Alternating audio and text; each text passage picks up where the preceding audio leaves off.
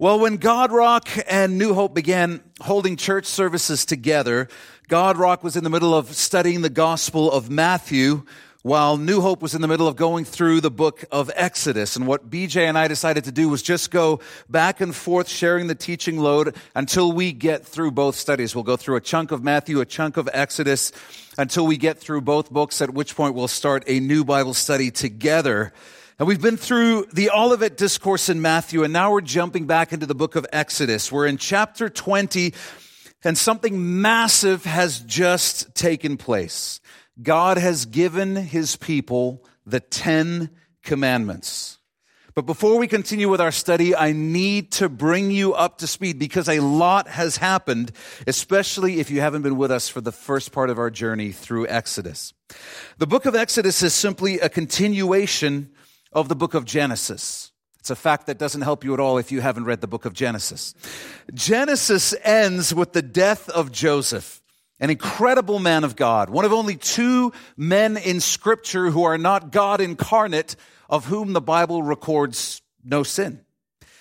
Joseph was an incredible man of God who rose to become prime minister of Egypt through some incredible events. And Exodus opens by telling us that several generations after the death of Joseph, a Pharaoh arose who did not know or did not care about what Joseph and his family, the Hebrews, had done for the nation of Egypt.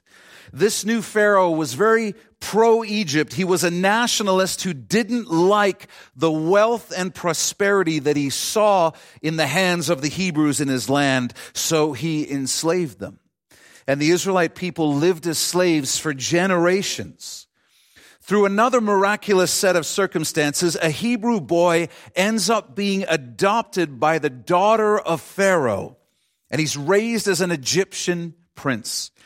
His name is Moses, and Moses is special because God chose him to be the deliverer of Israel. God chose Moses to represent him before Pharaoh and bring about the liberation of his people from slavery. But before that can happen, God had to prepare Moses. He had to go through training. He had to get ready for the task. And so Moses goes through his own journey that is full of setbacks and failures and disappointments and even outright rebellion against God. But Moses finally makes it. So there's hope for you and I. And the day finally comes when God says, okay, we're ready. Let's go talk to Pharaoh. Now, in the least surprising reaction of all time, Pharaoh's not interested in voluntarily giving up the massive and free labor force that is powering his booming economy. He tells Moses and God basically to get lost. And this sets up a back and forth where God steps in to show his power through the famous plagues of Egypt, delivering supernatural and devastating judgments on the people, land, and animals of Egypt. But still, Pharaoh refuses to let them go until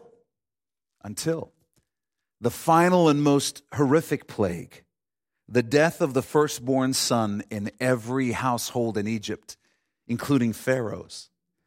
The Israeli homes and families are spared because they follow special instructions given by God to paint their doorposts with the blood of a lamb, because the lamb's death would be accepted by God in place of their sons. And this event will go on to be celebrated by the feast known as Passover, because it marked the night when God passed over the homes of Israel during that final plague. And all of that, to give an incredibly brief summary, pointed to Jesus, the Lamb of God who died in our place to save us from death. And after this final judgment, Pharaoh's will is broken, and he decides to let the Israelites go. And so they set off.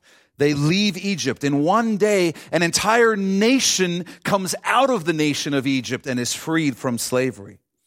And the thing you need to understand about Exodus is that it is not the story of Moses. It is not the story of Israel.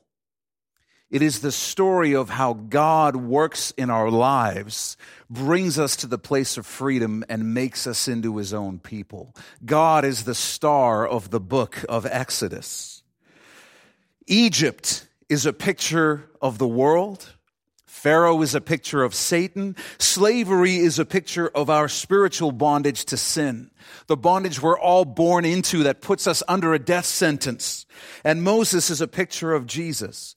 And in this whole first section of Exodus, we read the story of how God sets his people free. It's the story of how God sets us free from our slavery to sin and death by sending a deliverer. Our deliverer is, of course, Jesus Christ. That's right. Now, once they're out of Egypt, the next section, the next part of the story begins to unfold. When you become a follower of Jesus, your focus, your heart, your destination, your treasure is no longer in this world. It's in heaven because that's where Jesus is. And the call to follow Jesus is also the call to move your citizenship from earth to heaven. And so God has to get his people out of Egypt, which he does. But the next part of the story deals with the even bigger challenge of getting Egypt out of his people, which is a whole different deal. And like us, they've got to learn what it means to be the people of God. They've got to learn a new way to be human, because God's ways are nothing like the ways of the world.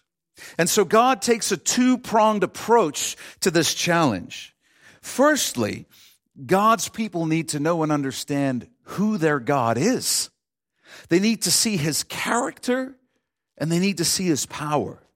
Just as we can only really develop real faith if we understand that there is a God who loves us, cares about us, and not only wants to help us, but is able to help us. We need to understand his character, and we need to understand his power, that he has the power to back up his character. Secondly, God's people need to know what it means to live as God's people practically. You're the people of God now. That's great. Is there a book? Is there a Being God's People for Dummies? Something like that we could read? The answer is going to be yes, there is. But they need to know, what does it look like to be the people of God in everyday life? What does it look like in worship, in work, in marriage, in family? Well, shortly after letting them go, Pharaoh has a change of heart, and he gives chase. And the Israelites find themselves trapped against mountains and water with nowhere to go. To make a long story short, there's a recurring theme here. God moves in a miraculous way. The waters part, Israel walks through on dry land, Egypt gives chase, God closes the waters in on Pharaoh and his army, and they drown. All of them. All of them. And so God was teaching Israel about his character, that he cares about them, and he cares about their safety. But he was also teaching them about his power. He can do whatever he wants. And he can be powerful enough to act on their behalf. And that's what the Lord wants to do in your life as well. He wants you to experience and encounter his character and his power. Because when you do, it will change everything about the way you trust him. The Israelites go on to see more of these demonstrations of God's character and power as God miraculously provides water and food for the whole nation while they're in the wilderness, and he gives them a miraculous military victory over the Amalekites. But God's people still needed the second part of that two-pronged approach. They needed practical instruction on what it meant to live as God's people on an everyday basis.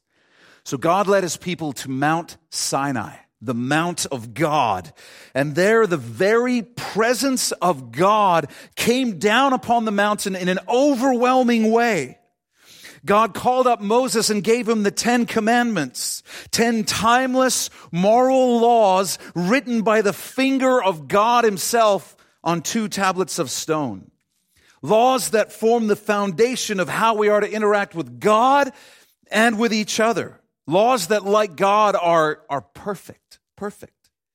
And that's where we find ourselves in Exodus 20. The 10 commandments, the Decalogue. If you take one thing away from this message to make yourself feel smarter, call the 10 commandments the Decalogue, okay? The Decalogue has just been received by Moses, and now we pick up our study. And I taught through some of these verses several months ago, but there's a few additional things I want to share with you about them today. So let's jump in. Exodus chapter 20, verse 18. It says, "Now all the people witnessed the thunderings, the lightning flashes, the sound of the trumpet, and the mountain smoking." This is what they're seeing as they look at Mount Sinai, and the physical presence of God, the Shekinah glory of God rests on this mountain. And for those of you who have studied the book of Revelation, you may notice that these are similar elements to John's description of Jesus in Revelation chapter 1. We keep reading and it says, "And when the people saw it, they trembled and they stood afar off. Then they said to Moses, 'You speak with us, and we will hear. But let not God speak with us, lest we die.'" Moses has been up the mountain with God, and while he was up there, the people were terrified by what their senses were experiencing as they saw God's power physically manifest. And I can tell you this, their reaction, entirely appropriate. Entirely appropriate, because we're talking about the Almighty God pulling back the curtain for just a minute and letting his people get just a glimpse of his actual glory. It was, in a word, overwhelming. Overwhelming. And the people's fear came from their immediate understanding. Immediate. No need to develop a theology here. An immediate recognition that God is not like us. He is not like us. He is other. In a millisecond, they understand he's not our buddy. He's not our pal.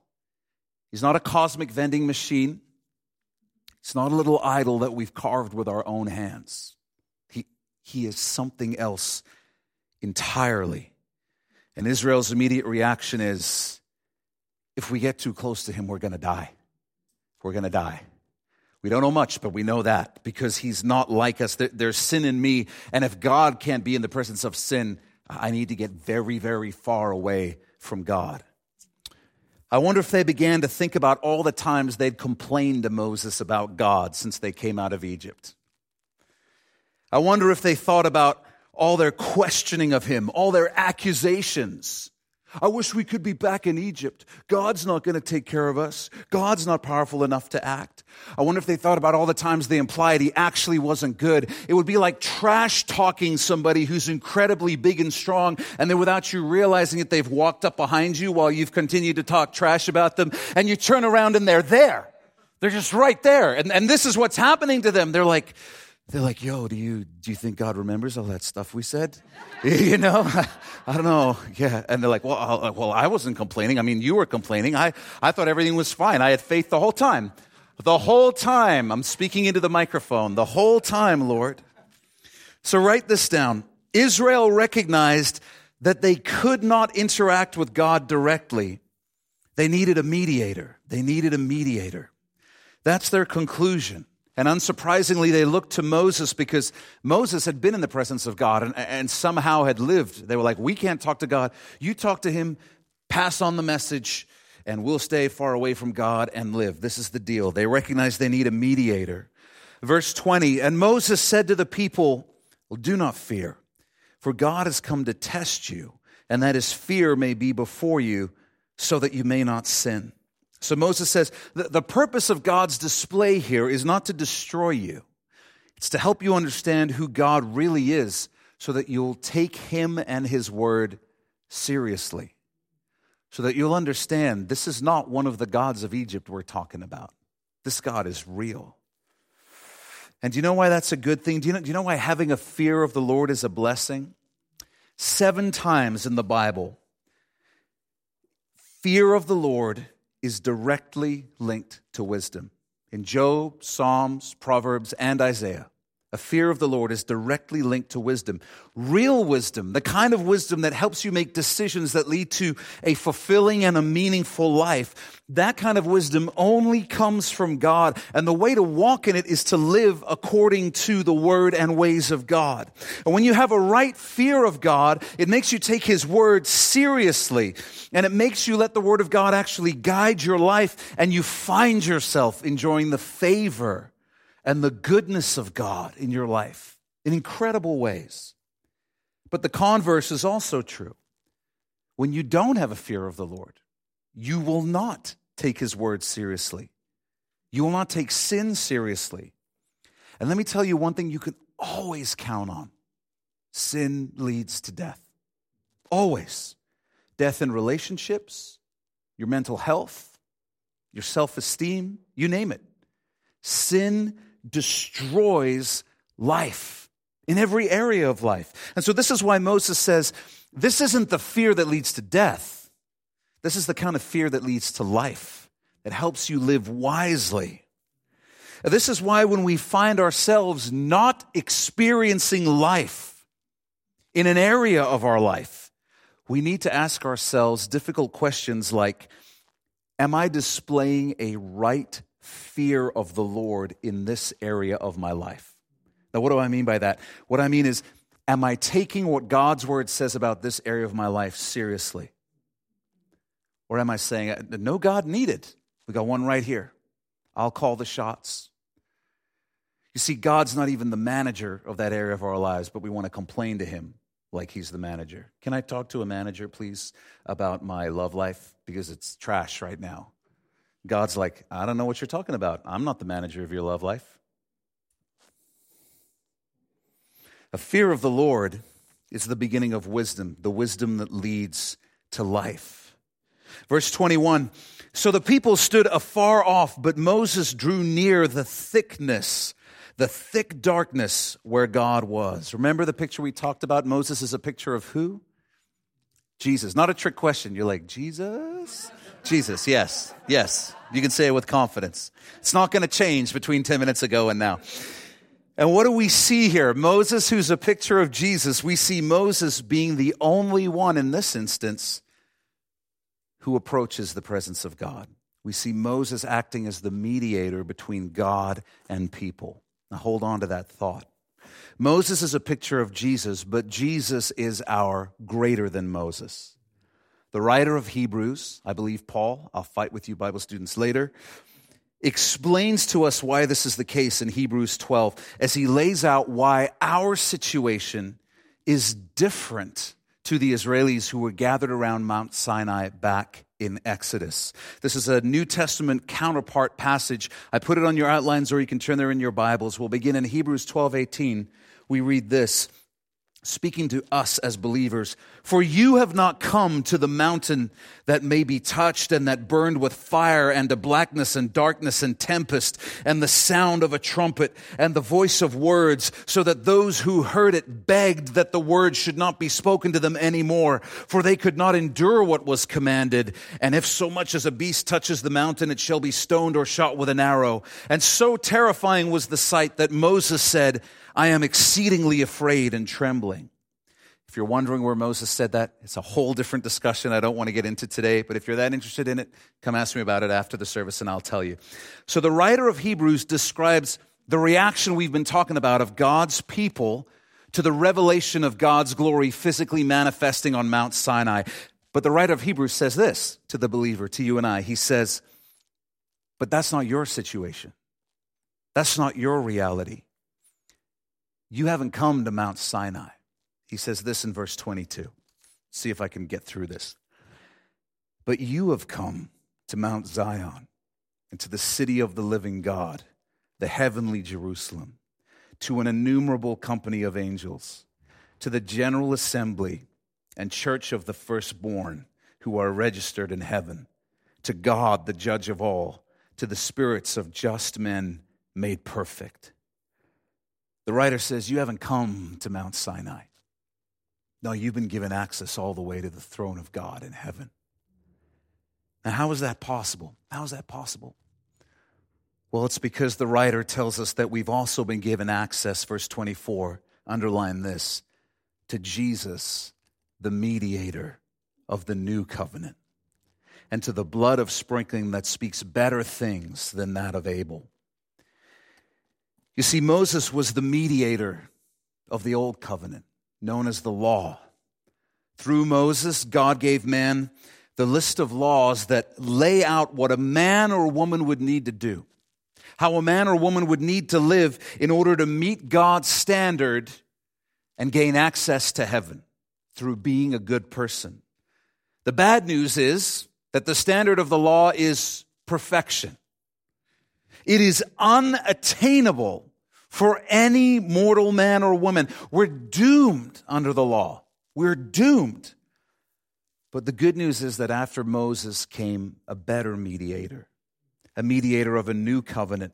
And in the new covenant, the deal is not be perfect and you'll be welcomed in. That's not good news. In the new covenant, the deal is Jesus has been perfect for you. So come in. Come on in. And not only that, but Jesus, our greater than Moses, also died in our place as our Passover lamb, so that all the sins that we've committed, every sin we will commit, has been paid for.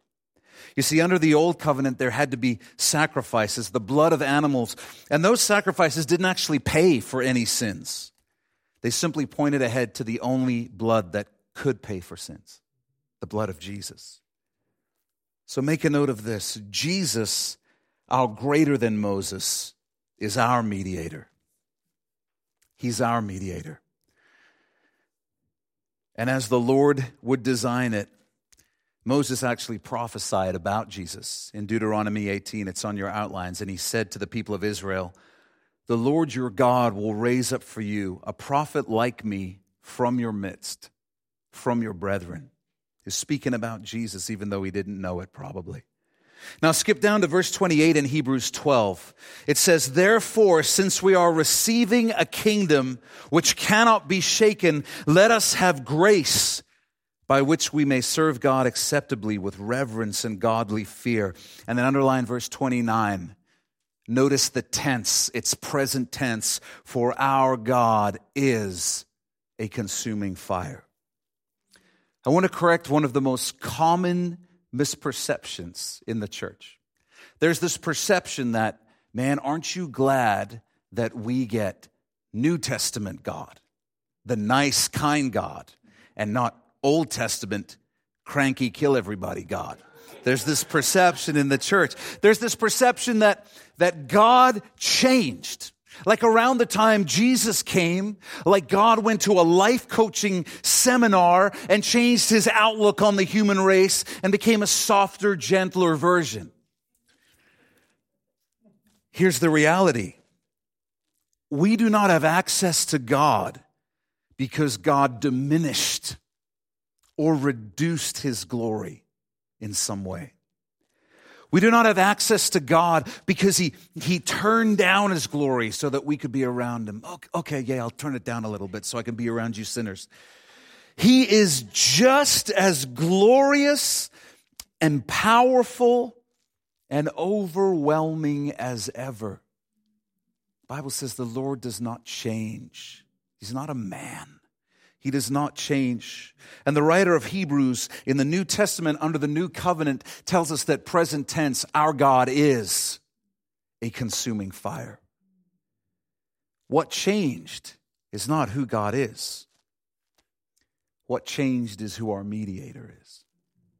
Our brother Paul tells us in 1 Timothy 2:5, there's one God and one mediator between God and men, the man Christ Jesus.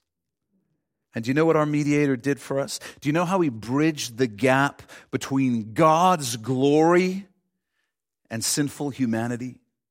Let's say God's glory and sinful humanity. He didn't say, "God, would you take it down a notch?" He raised us up. That's how we bridged the gap. Paul tells us this about the Lord in Romans 8. These are all on your outline. Speaking of men and women, believers, he says, "Whom he foreknew, He also predestined to be conformed to the image of his Son, that he, Jesus, might be the firstborn among many brethren.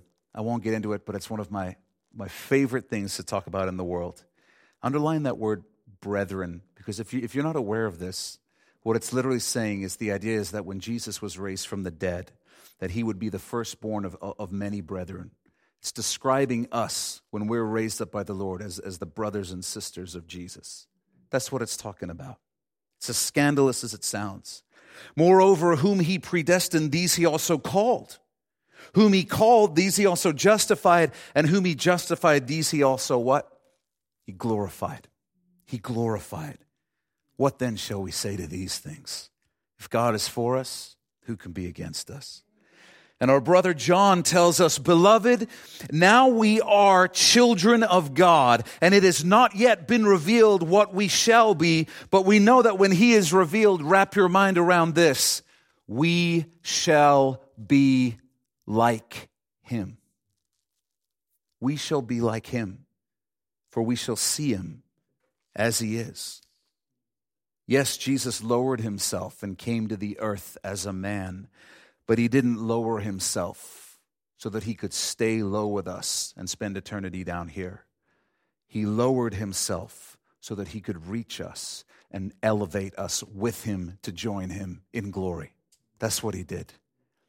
He didn't solve the gap between us and God by bringing God down and staying there. He said, I'm going to come down and get you and raise you up with me. Look at Hebrews 12:28 again.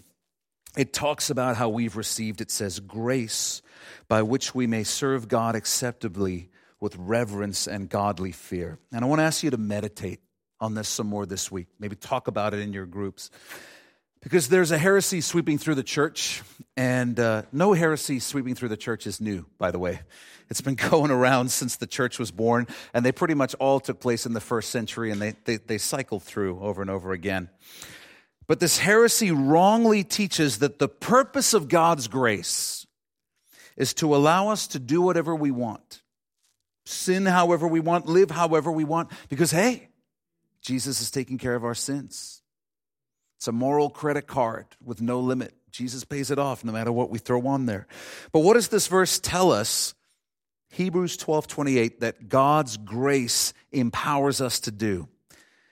It says, serve God acceptably with reverence and godly fear.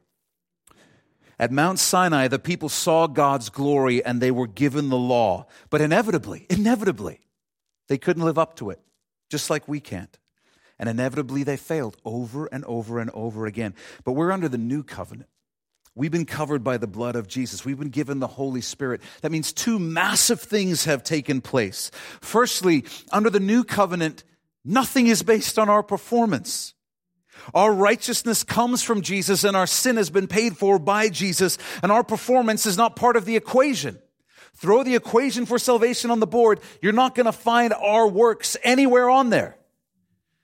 Secondly, we've been given the Holy Spirit, which actually gives us the power to obey God.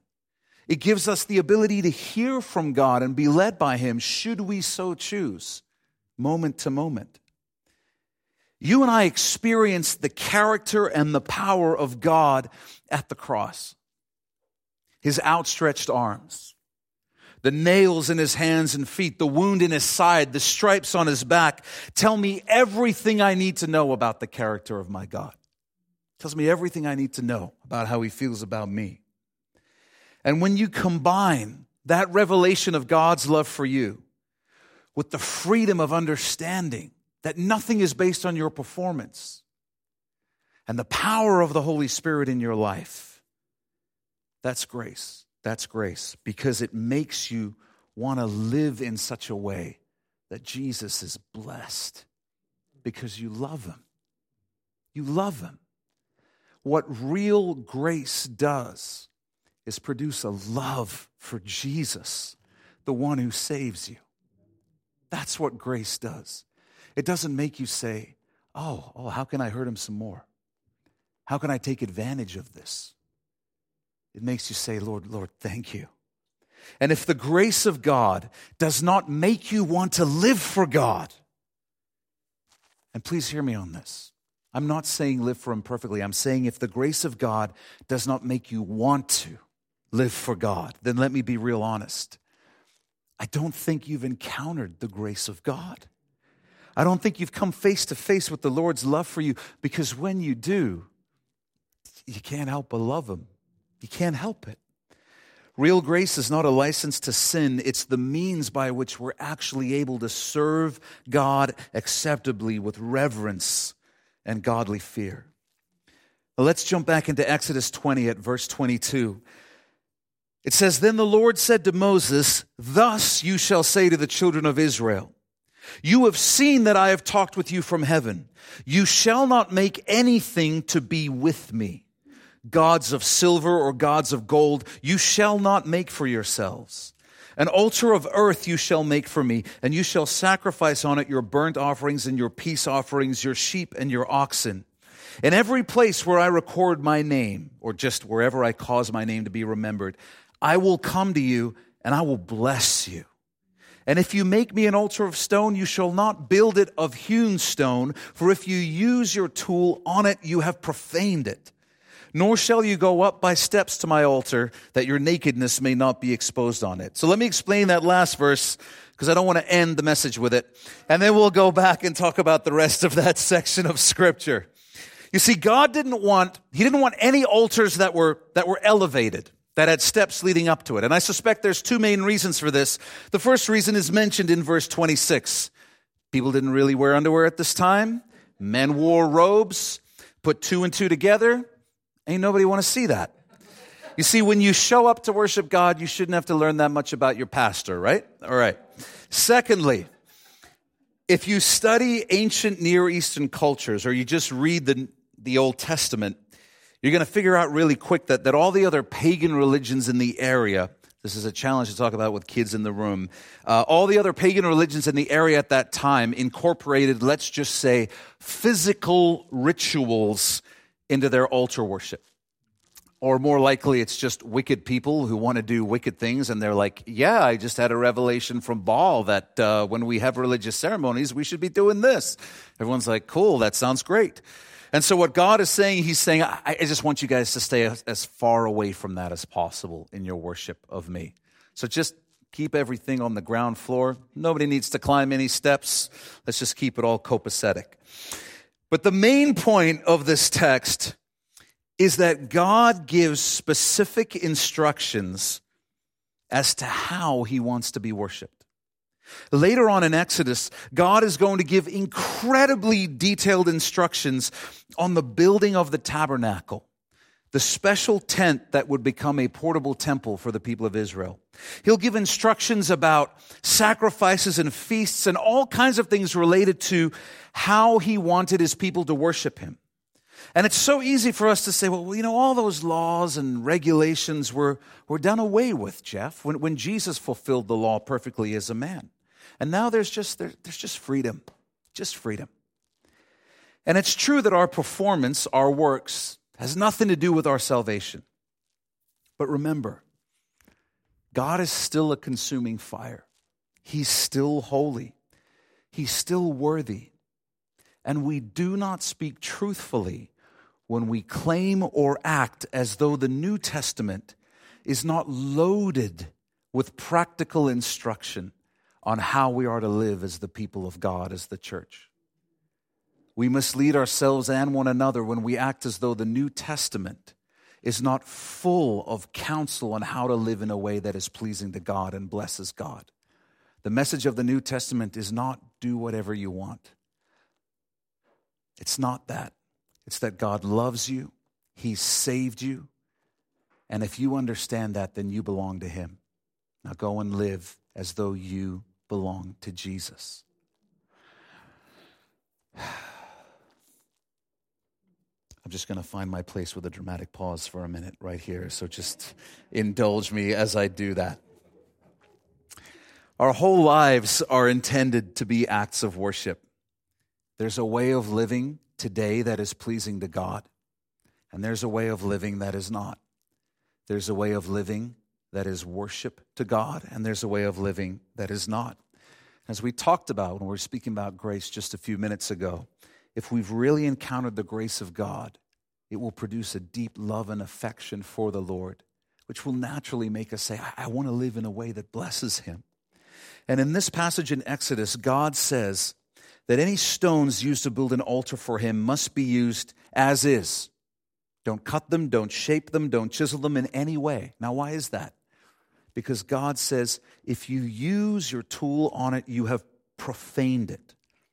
And I really want to understand this, the big lesson that God is trying to teach the Israelites. It's not that God says, listen, I'm a part of a union that's fully committed to using only natural products. That's not what's going on here. There's something big He's trying to teach them. When it comes to what is right, when it comes to what is good, when it comes to what leads to life, when it comes to how we are to worship God, we are not invited into the discussion to offer our opinion. It is not God and us sitting across a table offering 50-50 input, having a negotiation. Well, Jeff, what do you think it means to live for me? Oh, I'm glad you asked, God. I've got some notes about what I think it should mean. That's not what happens in the Christian life.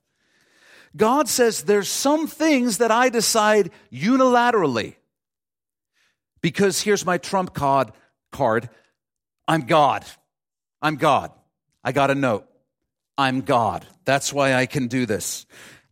And God says, when you try and add your opinion, all you do is profane whatever we're talking about. That's all that happens. If Israel said, you know what though, Lord? I think some nicely decorated stones, maybe just in the corners, would really beautify this altar. We can get, this sort of wilderness chic thing going on. God says, listen, all you're going to do is profane it. Why? In this case, because God wants them to understand He's looking at the heart. He's not looking at how tricked out their altar is. He's not looking at how great their works are. He's looking at their hearts. And if they got into building altars how they thought altars should be built, it would not take very long before they convinced themselves, as we would, that the key to pleasing God is building really great altars and temples. I mean, could you imagine if you believed that? You would just spend countless amounts of money on building the most elaborate structures you could all over Europe and play. I mean, I can't imagine what would happen if you believed that. So I want to suggest to you that in our context, in our day, we face a similar battle of wills because we're all faced with the temptation to say, well, you know what? Here's our cop-out. You ready for this? This is going to hurt. Brace yourself. I just believe that my relationship with God is, it's just so personal, And I don't mean just personal in the sense that it's between me and Jesus, but I mean in the sense that, what worshiping God looks like for me is personal between me and God. What living for God looks like, it's personal for me. It's personal for me.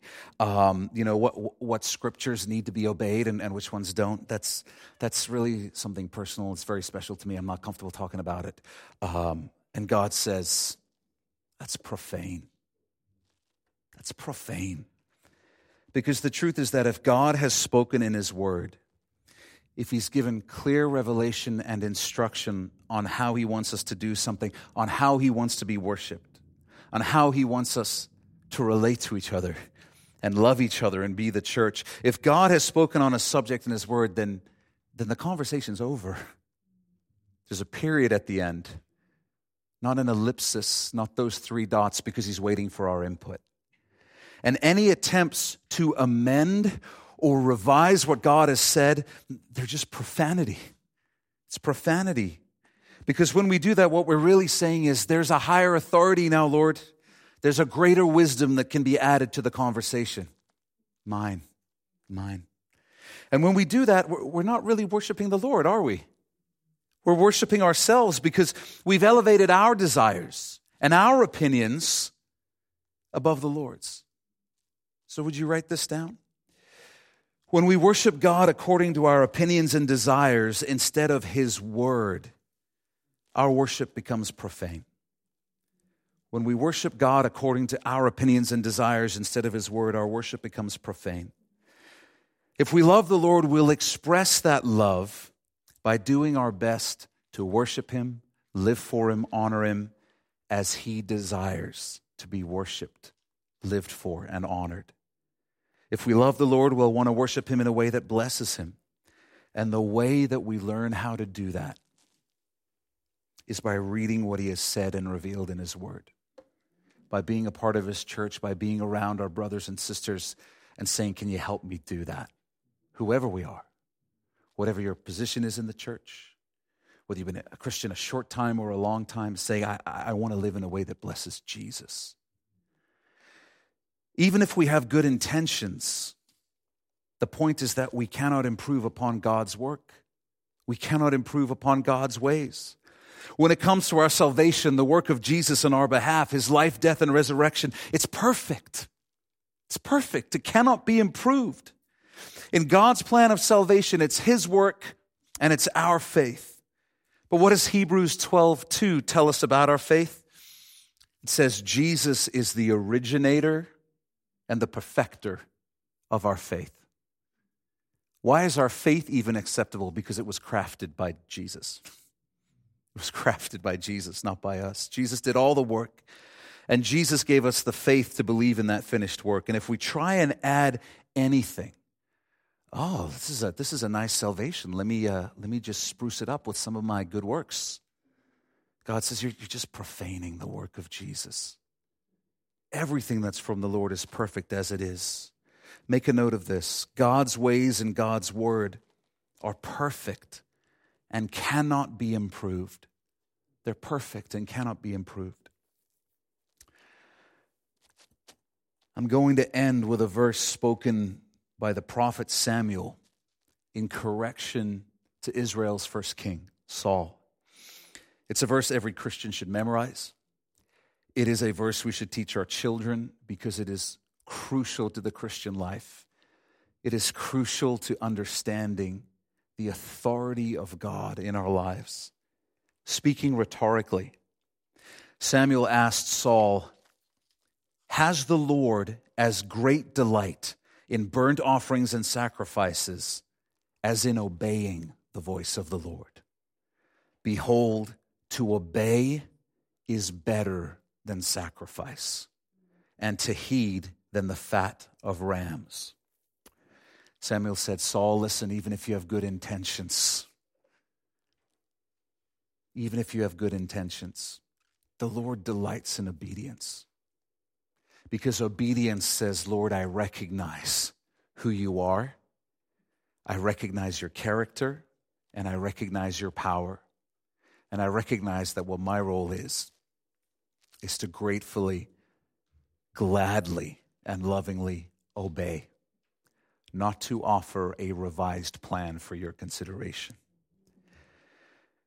The Bible says, who has been the Lord's counselor? The answer, all of us.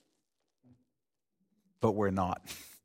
We are not His counselor. We are not His advisors. We are children of a perfect Father who is wise beyond our comprehension and good beyond our wildest imagination. We love Him. We surrender to Him. We offer our whole lives to Him gladly because He has loved us completely. And it's our desire to live our lives in the footsteps of Jesus by saying, Father, not my will, but yours be done. Yours be done. Every day, every moment. That's the goal. That's the goal for those who love the Lord. Would you bow your head and close your eyes?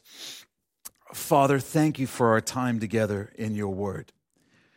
And Lord, we are overwhelmed. We are overwhelmed by your Spirit and by your word with how good you are. And as your word lays it out,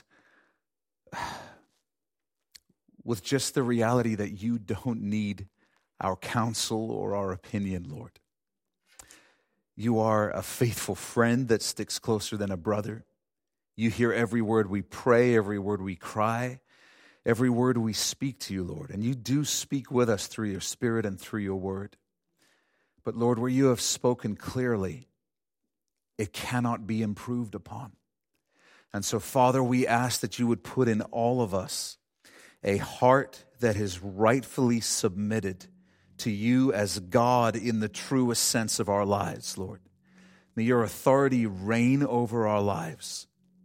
Lord, not because we've come to Mount Sinai and we're terrified, but because we've come to Mount Zion. We've been given access to the throne of God. We've already been forgiven. We've already been received. We've already been accepted. We've already been welcomed, Lord. And so our obedience does not come from a place of fearing your wrath, Lord, but it comes from a place of being overwhelmed by your kindness and your love. And Lord, we do love you. We love you, Lord. And so we ask right now that by your Spirit, you would just shine a light on any area of our lives where we're not walking and living under your authority, because we want to, Lord. We invite you, we give you access, Jesus, and we ask you to speak. Hey, thanks for being with us for this study. Before you go, I want to invite you to our online services. They're updated every Monday afternoon, but you can stream them all week on Facebook, YouTube, and our website at mynewhope.ca/online. If you've never given your life to Jesus, then you need to go to mynewhope.ca/gospel right now. You'll find a short video where we share the best news you'll ever hear in your life. It's more important than whatever else you're doing, so go there right now. If God has blessed you through this message, we'd love to hear about it. Shoot us an email at info@mynewhope.ca and let us know how God has impacted your life through His Word. If you'd like to support the Bible teaching ministry of New Hope through financial giving, you can also do that through our website at mynewhope.ca/give. And finally, we want to invite you to follow our Facebook page at facebook.com/mynewhope.ca for all the latest updates and encouragements throughout the week. We love you, Uppercase C Church. Be blessed.